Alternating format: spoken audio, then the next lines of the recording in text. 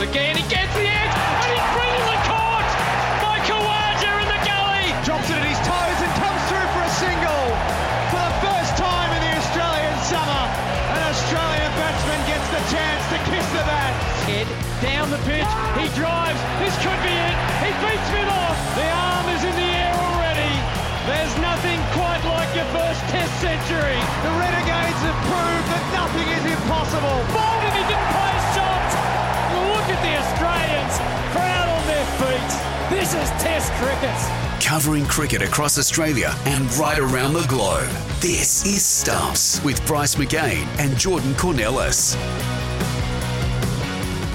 Welcome to Stumps this week. We are coming to nearing the final portion, I suppose, of the cricket summer. The Big Bash League is getting to the pointy ends. We've now reached, I suppose, the main juncture in Australia's international matches. A bit of a break before the Australian take on the South Africans. And also, we are now also keeping an eye on what's happening overseas, both with international test matches and what is happening at the Under-19s World Cup.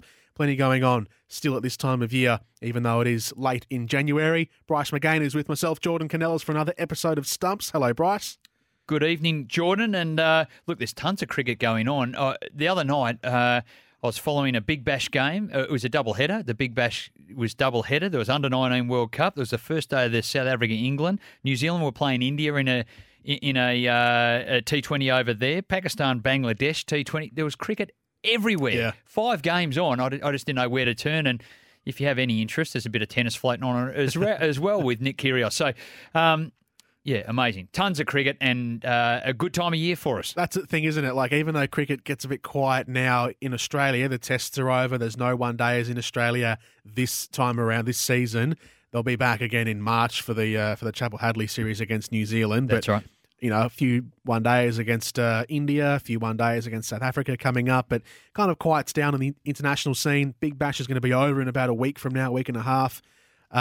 But this is around the time of year that the international stuff starts to pick up. They don't really play. There's a couple of nations that play through the Christmas, Boxing Day, New Year's period, but now, in the middle of January, now there's a lot of international test matches, one-day series popping up. So if you're a fan of the global game, elsewhere, they pick up the slack of where Australia leaves off, I suppose. Well, that's right. And also in Australia, it does give the Big Bash free airtime. And I like that the very best Australian players are back in. We see Steve Smith featuring just the other night for the Sixers. And to have those stars coming back in, Labuschagne the same, Warner rolling around as well. So, look, that's what you want. You want your very best to be available at the pointy end of the Big Bash. And credit to Cricket Australia, I think, this summer. I think their scheduling's been terrific. Even around domestic cricket, around really valuing the Sheffield Shield and how important that is in preparing players for test matches. It enabled all the test players to play 3 Shield games and then lead into their test series. Australia completely dominant, of course, winning all 5 tests against Pakistan and then following that up with New Zealand. But I think the scheduling's spot on. There's the right mix of Sheffield Shield and then a one-day block, a Sheffield Shield and one-day block. I thought that was good. Yep. And now the Big Bash, it's condensed. Everyone plays each other home and away. That's the only way to do it. But it's condensed now. Teams can handle it. And if you need to manage your players, we'll give them a rest. And they have been able to do that with a number of players, just having a bit of a break to keep them cherry ripe for other games later in the tournament. We are going back a little while, a few months ago, but that Shield and one-day cup, back and forth, I suppose, the breaks between each competition, flip-flopping between the two. That's a bit like the old days, wasn't it, where you'd play, if I recall correctly, a Shield game and then tacked onto the back of that would be a one-day game against the same opponent most times. So it's sort of going back to, and that structure worked, didn't it? Kind of going back to what happened, a decade plus ago. Yeah, what it did, it produced good one-day players because they get a steady opportunity and a steady chance to go and perform their skills, but it also put those games on big grounds. No point playing them at grade cricket grounds, which they have done. They've thrown it in early in the season in Bankstown and North Sydney and all these little grounds. That's great. And the Sixers, the ball's flying everywhere and no one's there really watching. But the important part now, they're on the main ovals, they're on the big grounds. Players are getting better prepared in the right facility for the next level. And that's the responsibility of domestic cricket. So there's a great bigger respect paid, and Peter Roach, I know, has had a lot to do with that around from Cricket Australia in the general manager there, in terms of getting those players on the big grounds, getting them prepared for the next level, and giving them all the opportunity. I think it's been a really good summer in that respect. It seemed odd to have a week or 10 days away for the Australian team, and they've just come back from that series over in India, and unfortunately, after a great start, Australia winning that first one day up, they were wrapped up in the next two. India pretty comprehensive over Australia, and it probably just highlighted a few deficiencies just with that particular lineup. Yeah, so we spoke about the first two one-day matches last week. They'd been played by the time we were to air last Saturday, but the final and third ODI was a day after we were doing our previous episode of Stumps. So yes. If we go back to the start of the week on the Sunday night, Australia losing to India. 9 for 286 Australia made. India chased it down with about 2.5 overs to go. What was it a similar story from the second ODI to the third? What was that main problem for Australia? It's been spoken about, but what was it? Well, it was certainly the middle order where we just didn't have any firepower to really stretch the Indians here. That they had an opportunity there to be looking at 320, 330, even 340 if they get some power hitting going and really take to the Indian bowlers, but they just really struggled with that through that middle order. So that's certainly highlighted. The Australian team's certainly going to be better. It'll be a better balanced team when they head off to South Africa for the next white ball series over there, which is coming up soon. So there'll be a better balance to the team, and that deficiency will be pretty clear that they've misdone that. So what they also try to do is throw a power hitter in there, or a pinch hitter as is known.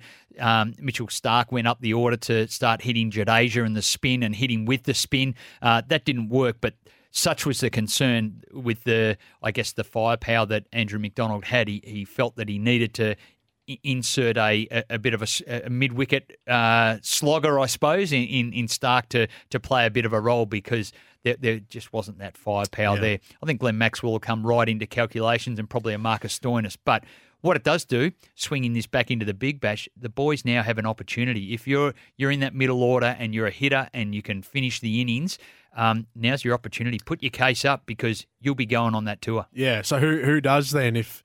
there will be changes for that South African tour. Who does get the nod, do you think? Is it front runners of those two names that you mentioned? Are there others sprinkled around the Big Bash that you think are in line for an Australian selection? Yeah, there are. There's a tricky little player, and he's been around for a while, John O'Wells, with the Adelaide Strikers. And he's not seen as a big belter of the ball. Mitch Marsh is probably in that sort of role, who can stand and deliver. He's had a bit of a lumpy performance through the Big Bash, at times really showing his class as the captain of the Scorchers. But John O'Wells is able to ramp the ball. He can clear the pickets. He runs really quickly between the wickets. So he can be that accelerator that can really take a game away from a bowling lineup. All India were able to do in those last few one days is just bowl Yorkers, and our batsmen couldn't get them out. Now, we need better players to actually delve into that and be able to ramp them, and suddenly the Yorker's no longer a weapon if you have that capability, but then you can hit over the ropes as well. So John O'Wells is doing really well, and he's done it for a number of years now. I think he's zeroing in on an opportunity, maybe just for T20, but I think in one-day cricket, I think he's... more than capable as well, and should be considered. Yeah, is it? Would the Australian selectors be? Would they like to pick a player who is probably more just a specialist batsman rather than going for an all rounder like an Ashton Turner, like an Ashton Agar, more so in for that middle order, instead of having those flexible players just going for pure batsmen? Yeah, I think the best T20 teams have players that are nearly specialists, and that's where I think Australia like to have the flexibility. But if you look at it, the best players are the ones that do their skill really well, and they just play to their strengths, and that's so important, rather than just being, they're okay with the bat, they can do this, and they're okay with the ball, that's not too bad. You really need a standout skill, and Australia do need some standout batters in there. And I think that it's such a specialist role and an adaptable role. You need a really good thinker and someone with the experience of John O'Wells as well.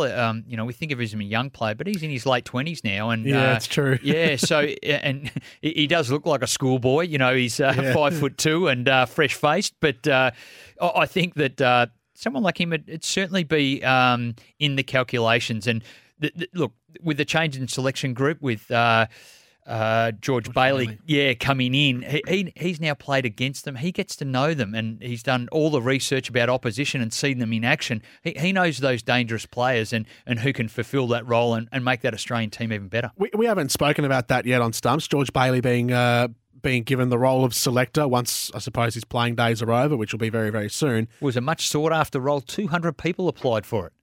Would you believe 200 people in Australian cricket applied for that role? Australian cricket, or was that because it was put on Seek? Well, probably because it was on Seek, and someone from the local club said, I can do a better job than these blokes, and put his application in.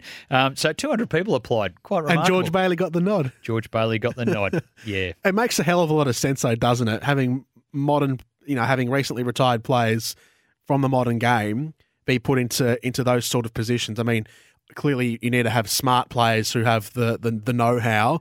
George Bailey does. Not all players are like that. Some athletes in any sport are just sort of people who go out there and just do what they're told, and they do it very well. But the smart athletes, it makes sense to have them in positions that directly affect the still incumbent players and things that they'll be doing, decisions they'll be making on the field, who gets picked in the squads. You would rather have, as I said, you'd rather have players just out of the game making decisions because they know what's going on, rather than old school players who are probably basing their decisions. I don't want to generalise too much, but probably basing their decisions on what happened 30 years ago. Yeah. Am I wrong in saying that, or are they still part of the older brigade who can still make decisions based on, pick teams and coach teams to the new code or whatever? Yeah, I think what you're saying is probably a general view, and I think you're right. But what this does, having George Bailey in there, it gives them a mix. Trevor Hohns is probably a bit of your old school, and let's analyse the players in that respect. He hasn't played T20 cricket; he's just observed it. So him selecting on it, maybe doesn't quite give the insights and the knowledge. We can look at runs and strike rates, and if we're looking at those things for T20, well, you're kind of missing the point. We're looking for accelerators, players who can score off their first 10 balls, players who can then build an innings. Complementary players in a batting lineup as well, flexible players.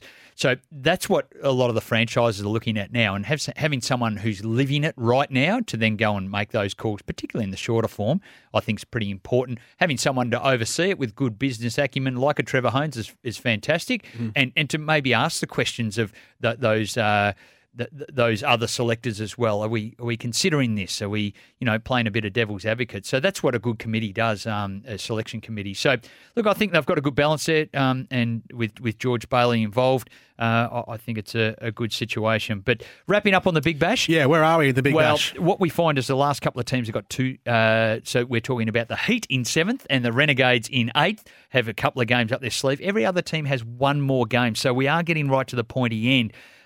Look, it looks like, the Renegades are done. The Heat are down in the mix. They need to win their last two. They've got a tough assignment against the Melbourne Stars tonight, happening at just about as we speak. Everyone's getting through their warm-ups, and an interesting game going through as well. The Sixers are right in the mix. So it's, look... It's shaping out what will be an exciting final series, a final 5 for the first time. Yeah. And I think that's right. I think that gives the right indication and the reward for those teams at the top. You don't want them punted straight out, where early on in versions, one played 4 and one went punted and disrespected what they'd done throughout the tournament. So the Stars certainly deserve to have that extra chance, as do second and third. So, and I think it makes for a more exciting series. There's a bit of give and take in that, isn't there? Some people say, I don't like having 5 out of the 8 teams. It rewards mediocrity. If a team finishes 5th and they have as I would call it in American sport, a 500 record. As many wins as you have losses. Do you deserve to get into the finals based on that? which is a valid argument. But as you said, this Final Five system also gives the top teams a second chance. So you don't get that freak incident where, the top team gets bundled out on a bad day. They get a second time around, which I quite like. I think without even having seen the final system work yet, we haven't reached it at this point, I quite like the system. And the Big Bash is a small enough and close enough league and an even enough league that even the team who finishes fifth is still going to be pretty decent. Oh, there's no doubt about that. They're all incredibly capable, and you'll even find the Renegades, if they were able to secure something like that, that'd still be dangerous. Don't worry about that. Yeah. But I think because they have players going in and out all the time, some are away with international duty, some for Australian duty, and then coming back, you need to have the flexibility of a 5-team final series. You just must, because it's compromised in some respects because you don't have your best players all the way through the whole tournament. Yep. This is Stumps. Jordan Kounelis with you, Bryce McGain with me. And after this, we're going to continue on our chat with the Big Bash, and we'll speak to Director of Cricket at the Melbourne Stars, Trent Woodhill, who's been a key part of why the Stars have been successful this season. We're going to delve into why that has been the case next on Stumps. You're listening to Stumps, your weekly update for everything cricket. Welcome back to Stumps this weekend. Jordan Kounelis and Bryce McGain with you. Coming down to the pointy end of the BBL season. Most teams have either one or two matches remaining before we get into the finals, which begins in about a week from now. The Melbourne Stars have already booked their position in the BBL finals. They have locked away pretty much top spot at the moment with 10 wins from their 13 matches. It's been an extraordinary season so far from the Melbourne Stars, and a big reason for that, Bryce, has been their Director of Cricket at the Stars, Trent Woodhill, who joins us here on Stumps. Hello, Trent. Welcome to the program. Thanks for having me, guys. Hope you're well. Congratulations so far on the great results that you've enjoyed so far through the season. What's been the main highlight for you that you've been most pleased with when watching your team? Well, firstly, thanks for that. I appreciate it. And it's something that we've really enjoyed and really proud of. And I think what's been the best thing is that we've wanting to win more games. And likewise, when we've lost, we haven't kicked the cans and started jumping at shadows. We're just trying to get through the basics and win every ball. And that's a good feeling. That means we're not getting too high and we're not getting too low. Was that a direct objective from the back end of last season? The way that petered out, maybe, looking at the history of the club through its 8 seasons prior to this, was there a clear shift to stomp the foot down and say, let's change things up at the Stars? It's probably a maturity. I think players are maturing, and I think also that it's the nature of the competition. With the competition being shortened by a week, you can't get too caught up in your last game. And what we've done really well, and what we've done probably better than other teams, is we've moved away from the previous game. So we've learnt from winning and we've learnt from losing, and it's a really tough trip now with the Big Bash, and you can get really caught up in how the previous game's gone and not be ready for that next game.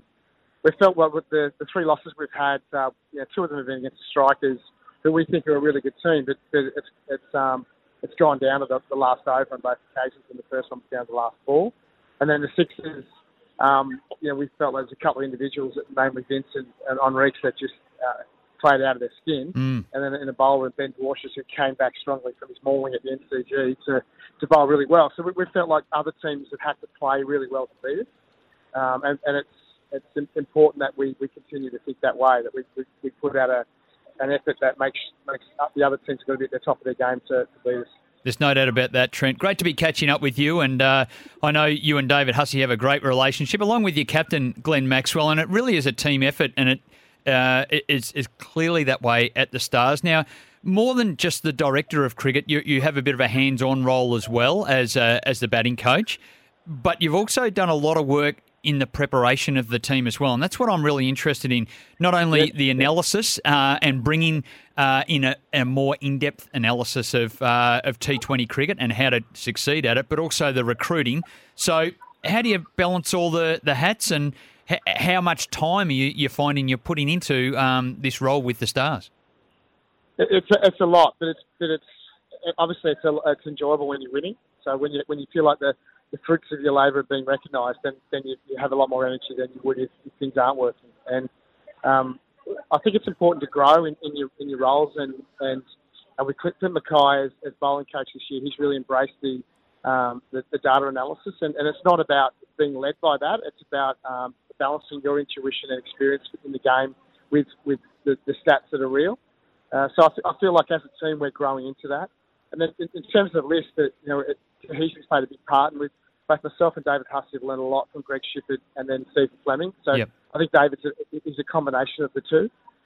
He's very close to both, and as am I. So we're making sure that we're growing and learning rather than having all the answers. So we make sure we look for those where we can. So then that comes in onto the list. We're filling up players, have an environment here where they can be wrong and not be judged on it. They can develop parts of their games without tinkering too much. So that especially the Perth boys, which we've got 5 or 6 of, they've come into this environment with a bit of freedom, which means that they have to think a little bit more about their own preparation rather than waiting to be told what their preparation is. Well, it's certainly a full-ranging combination. In terms of the recruiting, I guess your main international player was Dale Steyn, but it looks like it in the way it's turned out, because of a little niggling injury, it's probably more of a marketing campaign for Dale Steyn. Harris Ralph was an incredible pickup. Explain that to us, because he's come from nowhere and been one of the key bowlers of the T20 this tournament. Yeah, we got a heads up from Nick Cummins, who was previous GM of the Thunder, CEO of Tasmanian Cricket, and he has a relationship with the Q-Landers at Lahore, because he had a quad series that he'd run with the Sixers, the Thunder, the Q-Landers, and Auckland Cricket. Yep. And he notified us that there's a guy that might be available. When Dale. The day Dale arrived, we knew that he had a niggle, and we weren't sure how much of the tournament he'd be able to play in. Our other import, Pat Brown, was only arriving the day we landed on the Gold Coast, so we didn't want to expose him too early because of getting off the plane and playing.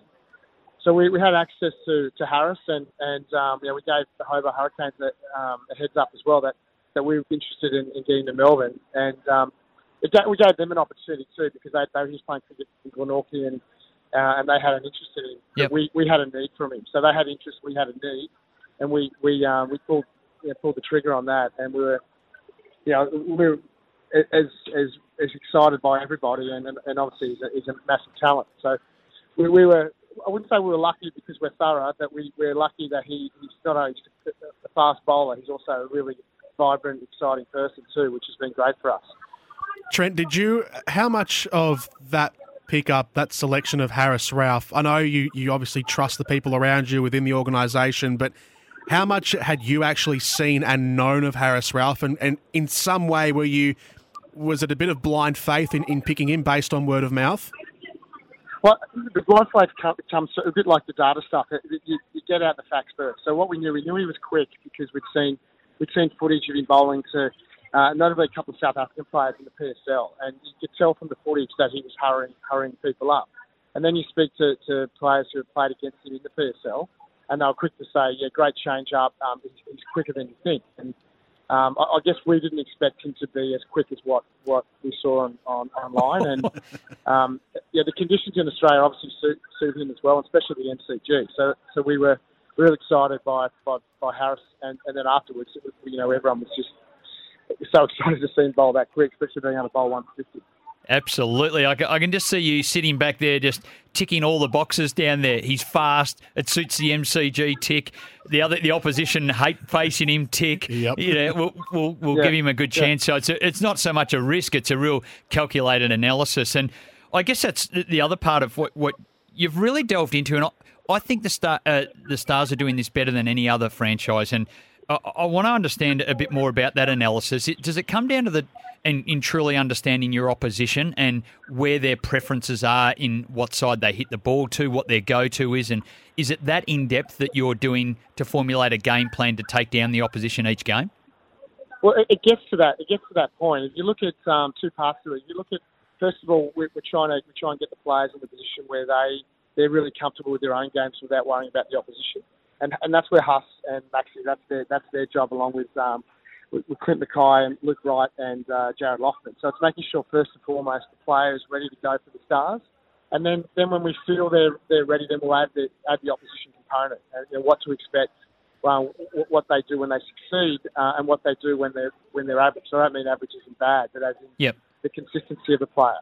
So, for example, John O'Wells, he keeps getting ahead of the curve. We think we're onto something, and he responds. And so it's important to realise the opposition has a say, and at times they're better, and that's okay as well.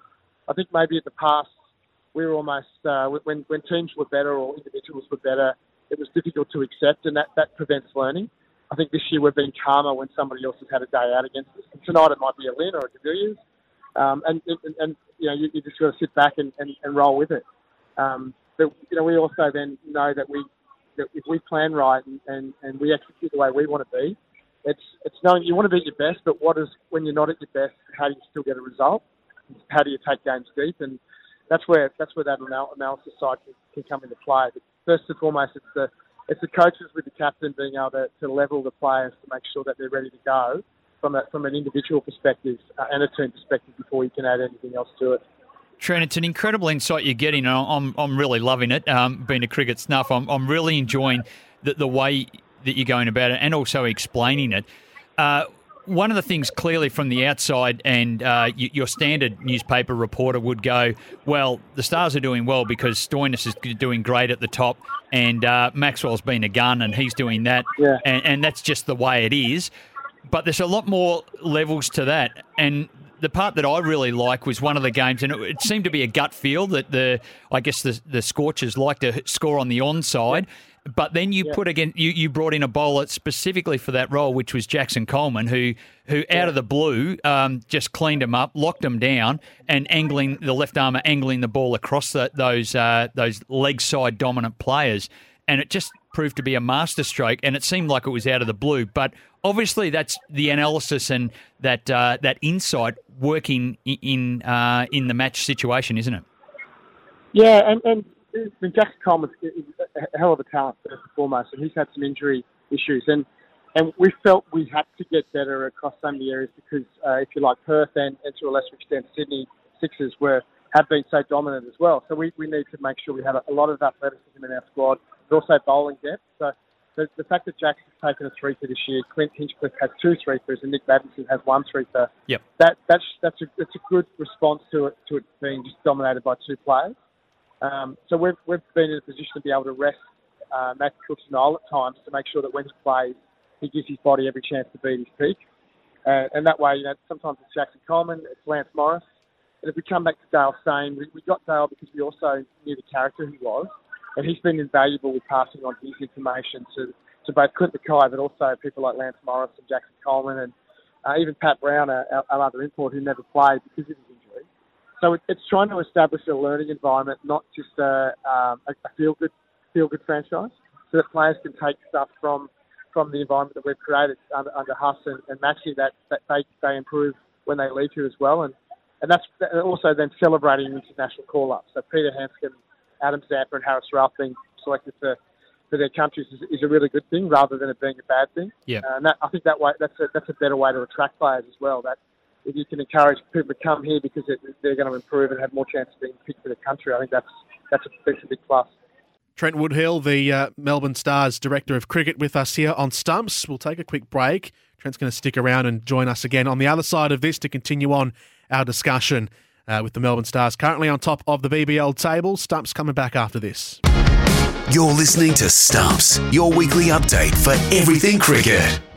Welcome back to Stumps. Jordan Kounelis and Bryce McGain with you. Trent Woodhill is with us from the Melbourne Stars, the Director of Cricket at the Stars, our special guest today on Stumps. Trent, is your level of data analysis and the way that the Melbourne Stars have operated this year, is it a new standard? Is it a new level for 2020 cricket? Has it been seen and used before, do you know, in Test cricket? Is this a new frontier that you're now approaching? I think it is. And the Renegades did a fantastic job with it last year. And we use the same people as they do in a company called CricViz. So we use a different analyst to them. But I think it's, in my experience, having been in an analytical position before, a lot of it's hindsight. A lot of it's like, someone saying, well, I told you should have played Jackson Coleman, which doesn't help. So it's trying to how you bring in real-time decision-making. And so I think what we do well is that we we allow Glenn options. So rather than it just being instinctive, he'll be instinctive around 3 or 4 options that we may put in front of him. But then you come to the Scorchers game at the MCG, that's all Glenn Maxwell. He had worked out from the batting innings that this wicket is going to be difficult to score on and spin. So he introduced Hinchcliffe, Maxwell, Sandeep, Madison. So he had 4 bowlers that he could use that maybe weren't in our plans, weren't in our A&B plans. So I think the players' ability to lead themselves and be led in terms of Glenn is the first important ingredient for data analysis. Because sometimes it can be a little bit too raw, where you're asking a player to be at their best all the time, and in a tournament like this, which is so long, that's difficult to do. So it's making sure when they operate at 80 or 90%, they're operating in a smart way as well. They have all the information to deal with that. How did the players embrace it initially? Glenn Maxwell, the captain, the rest of the squad, was it daunting for them, or did they embrace it wholeheartedly? No, I think they did it, and we've sort of done due diligence too. We filter information to make sure we're not overburdening them, and there's some games where we'll take that out just because players might be tired, and that you just want them to prepare about getting their own game right and react to what's in front of them. And other times, we're telling them the likelihood of what will be in front of them, and that's where Huss has been really good. And him having a feel for the group just from being captain first, and then being coach, being assistant for a year, then being coach is massive. So his relationship with Maxi and the team has been good. I guess Peter Hanscom captaining last game showed that the group's in a really good place. It was a seamless transition to a teammate in Maxi who was hurting but was able to feel that love around the group without things going off track. And as much as we didn't get the win, we felt like that we're stronger for that experience of for how Pete went as well. Yeah, he did a really good job. It's great to have that level of depth and that leadership there. Big game coming up. You've got the Heat. It's a serious challenge because they're so unpredictable. They've got lumpy performance, but they've got some stars in their team. What can we expect tonight? I think we're a little bit stronger than we were in Adelaide with Chris and I being back, so that helps. And it's just make sure we own our ground as well. We haven't lost there this season. We feel really confident when we're playing there. So it's just making sure that from the first ball, the heat is on the heat, and that's just making good decisions. And if there is a little moment where a Lynn or a biggest gets away, it's being ready to create an opportunity so that they don't go the full way. So they're allowed a high large package, but it's making sure that if the chance is offered, we're allowed to capture that, whether it's a run out, an excellent catch, or just a good couple of tight overs to put pressure on them. Without giving away your innermost trade secrets there, Trent Woodhill from the Melbourne Stars joining us here on Stumps. What's probably the most obvious and prominent thing that you have analysed about the Brisbane Heat and how they've gone this season? The funny thing is I've worked with David Warner since about 2008. I did 7 IPLs with AB de Villiers. I can't tell you anything about how to get him out. And if you like, but the way I work as a batting coach, particularly, is just to try and make sure people feel good and they're really going back to their natural technique and feel in a good place to execute. So it's weird when you see game plans for someone like de Villiers. You think, well, okay, good luck, because he's a genius, and sometimes you just got to sit back and enjoy the show, and when he misses out, you breathe a nice sigh of relief and hope that you carry on. Well, the best way is to limit the damage. I know firsthand, Trent, how good he can be, having him belted me around the park for 160 in a test match. But look, he is a star, and he's bringing people in the gate as well. He hasn't quite really nailed and hit his straps. I hope it's not tonight. We'll leave that for. We might leave that for their last game, and they can farewell him maybe with a big showpiece innings. But Glenn Maxwell's been terrific as captain, and we know he's had his challenges and his mental health, and he's led the way. I think it's remarkable what he's done, and for the whole community, not just the cricket and not just for himself, but a lot of men in the country are saying, well, it's okay to just go, look, I'm not quite right now. I just need a bit of a break. And he's done that, and he's come back refreshed. And his leadership, we're now seeing that, and the way he's talking about it, it's nearly like the insight when the Big Bash first started and Shane Warne started talking through deliveries, and you go, hang on, this bloke's a genius. He gets the game. He's a great leader of the game, and we're seeing that with Glenn Maxwell, aren't we? We are. He's as good as I've worked with, and you know he's one player that can be in the same column as an AB de Villiers. So you put in that T20 space, he can win the game from anywhere. But I think what people don't really realise about Glenn is just how good he is at being captain. How it's not just off the cuff. He does a lot of studying of the opposition, a lot of studying of his own players and on where they're at. So his decision making is first class as a leader, and he feels he has an environment with the Stars where he's back, so he can make decisions that maybe not turn out right, whether it's individually with the bat or whether it's as a captain, and the whole team's got his back. And that means his confidence is growing as well, and he's definitely the leader of this team, and everyone looks up to him and everyone supports him. So in turn, he offers a lot of support for the new players, and someone like Clint Hinchcliffe, who's come across this year, has thrived under Glenn's tutorage, and not just from a game perspective, but also from a life perspective. So it's great to see, and they're the things that make you feel good about the position you're in. Can that, what you've just said about Glenn Maxwell in T20s, can that easily be translated then into the red ball form, into Test cricket?